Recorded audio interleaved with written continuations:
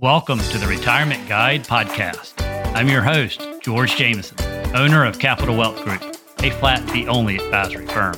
Whether you're nearing retirement or already retired, join me each week as we explore the world of retirement planning and equip you with the knowledge and tools you need for a successful retirement. So let's get started. Today we're breaking down the ins and outs of Roth IRAs, also called Roth Individual Retirement Accounts. We're going to start with the basics of Roths, talk about backdoor Roth contributions, and Roth conversions. And then we'll explore several reasons why you may, and several reasons why you may not want to do Roth conversions in retirement. So the basics of Roth IRAs.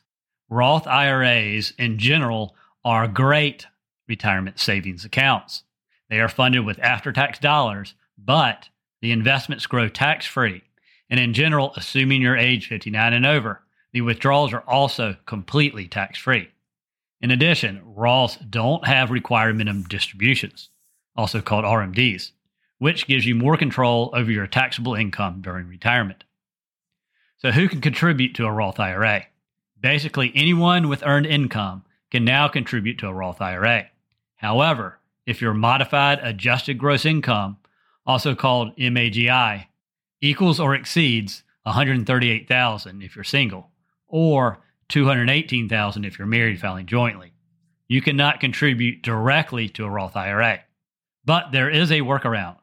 If you don't have any assets in traditional IRAs, for example, if all of your pre-tax assets are in 401ks or 403bs, or if you roll over all of your IRA assets to a 401k, there is a loophole called a backdoor Roth IRA contribution. So how do you do a backdoor Roth IRA contribution? Well, it's quite easy. First, open a Roth IRA, and then open a traditional IRA at a custodian like a Schwab or Fidelity, and then contribute after-tax money to your new traditional IRA first, and then immediately transfer the after-tax money in your traditional IRA to your new Roth IRA. And that's basically all you have to do. But you also need to report this on your tax return. You should receive two 5498s and a 1099-R. And then you must also file Form 8606. This reports to the IRS that the traditional IRA contribution you made was not a deductible contribution, and the conversion from your traditional IRA to your Roth IRA is not a taxable event. Please check with your CPA or tax advisor to make sure you follow the proper steps and that you report it correctly to the IRS. The max Roth IRA contributions for 2023 is $6,500 or $7,500 if you're age 50 or above. So next, we're going to talk about Roth conversions. But first, don't get Roth contributions and backdoor Roth contributions confused with Roth conversions. So what is a Roth conversion?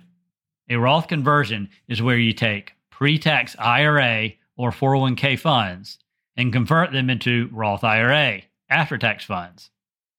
You must pay income tax on any converted funds in the year of the conversion. So, if you decide to do a Roth conversion, it's obviously best to do it when you have a relatively low tax bracket. There is no limit on the amount you can convert, and all the gains on the funds going forward will never be taxed. Now let's look at several reasons why you may want to do Roth conversions. Number one, you believe your tax bracket will be higher in retirement, especially when RMDs kick in. In most cases, it's not easy to change your tax bracket while you're working.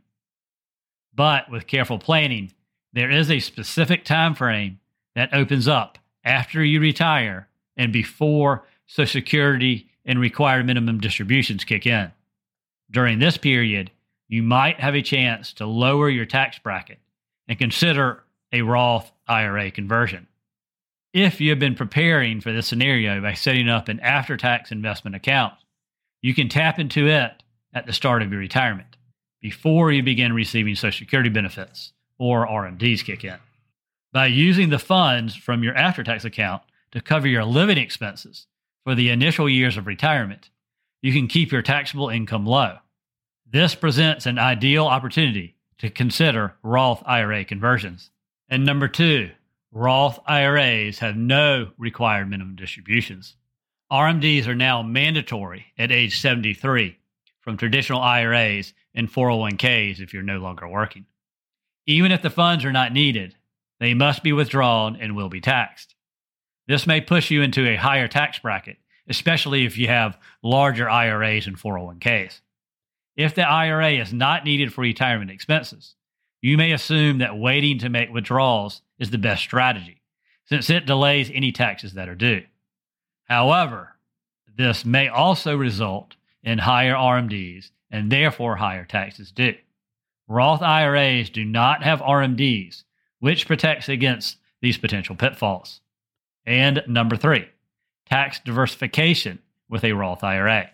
A Roth IRA can be beneficial for tax diversification. That way, you can look at your tax position each year and determine which account would be best to withdraw money from if needed. For instance, there are extra charges added to Medicare premiums when income exceeds certain levels. If you find your taxable income nearing one of these levels, yet you still need money to meet the expenses, pulling the money from a Roth IRA could be a solution. You'll receive your funds, meet your expenses, and avoid the higher Medicare premiums. Another common situation that is impacted by income levels is tax due on Social Security income. As your taxable income increases above certain limits, more of your Social Security becomes subject to tax, up to 85%. Large IRA withdrawals could also result in your income reaching a level where you are impacted by the 3.8% Medicare surtax on investment income. For joint filers, the AGI threshold is $250,000, and I believe it's $200,000 for single. Tax diversification is a solution to these problems. By having the Roth IRA, you could avoid crossing the thresholds where these other taxes start. And number 4, estate planning. Roth IRA income is not taxable for your beneficiaries.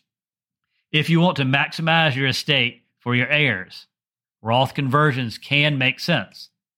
Non-spousal beneficiaries now must liquidate your entire traditional IRA and 401k within 10 years of death. With less of a window, these larger withdrawals increase the odds of pushing beneficiaries into higher tax brackets.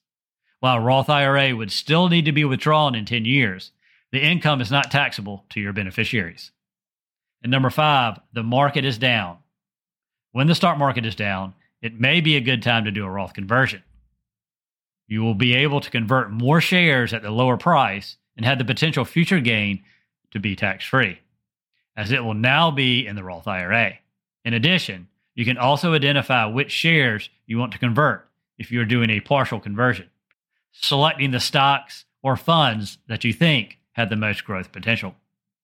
As you can see, there are many reasons to consider Roth conversions. One important rule to note, though, is that each conversion has its own 5-year window where you cannot withdraw those funds without a 10% penalty. But if the funds are not needed, the benefits of a conversion can be appealing. Now, several reasons why you may not want to do a Roth conversion. Number 1, lower future tax bracket. Of course, if your tax bracket will be lower in the future, it probably does not make sense to do a conversion. If you have relatively small IRAs and 401k accounts, then your RMDs may not increase your tax enough to justify Roth conversions. And number 2, limited after-tax funds. If you lack sufficient after-tax savings to maintain a low tax bracket at the start of your retirement while performing the conversions, it may not make sense. Also, in general, you will want to pay the taxes on the conversions with cash or after-tax funds. If you don't have enough after-tax savings to pay the taxes and live on, it may not make sense. And number 3, qualified charitable distributions, also called QCDs. You can start QCDs at age 70 and a half. QCDs allows you to gift $100,000 per year and pay 0 taxes. If you plan to do QCDs and gift your RMDs to charity, your tax bracket will most likely not go up due to RMDs. So doing Roth conversions may not make sense for you. And number 4, healthcare subsidies. Some retirees rely on healthcare subsidies tied to their income levels, especially at the beginning of retirement before they are eligible for Medicare. Converting to a Roth could artificially inflate your income for the year, potentially impacting your eligibility for these valuable subsidies. The decision whether to convert to a Roth IRA or not, and how much to convert, is not always easy. We use sophisticated retirement planning software to determine what the potential tax savings may be. However, even with using planning software, you have to be careful with the assumptions you use. If you are too optimistic regarding the growth of your Roth, the tax savings may be exaggerated.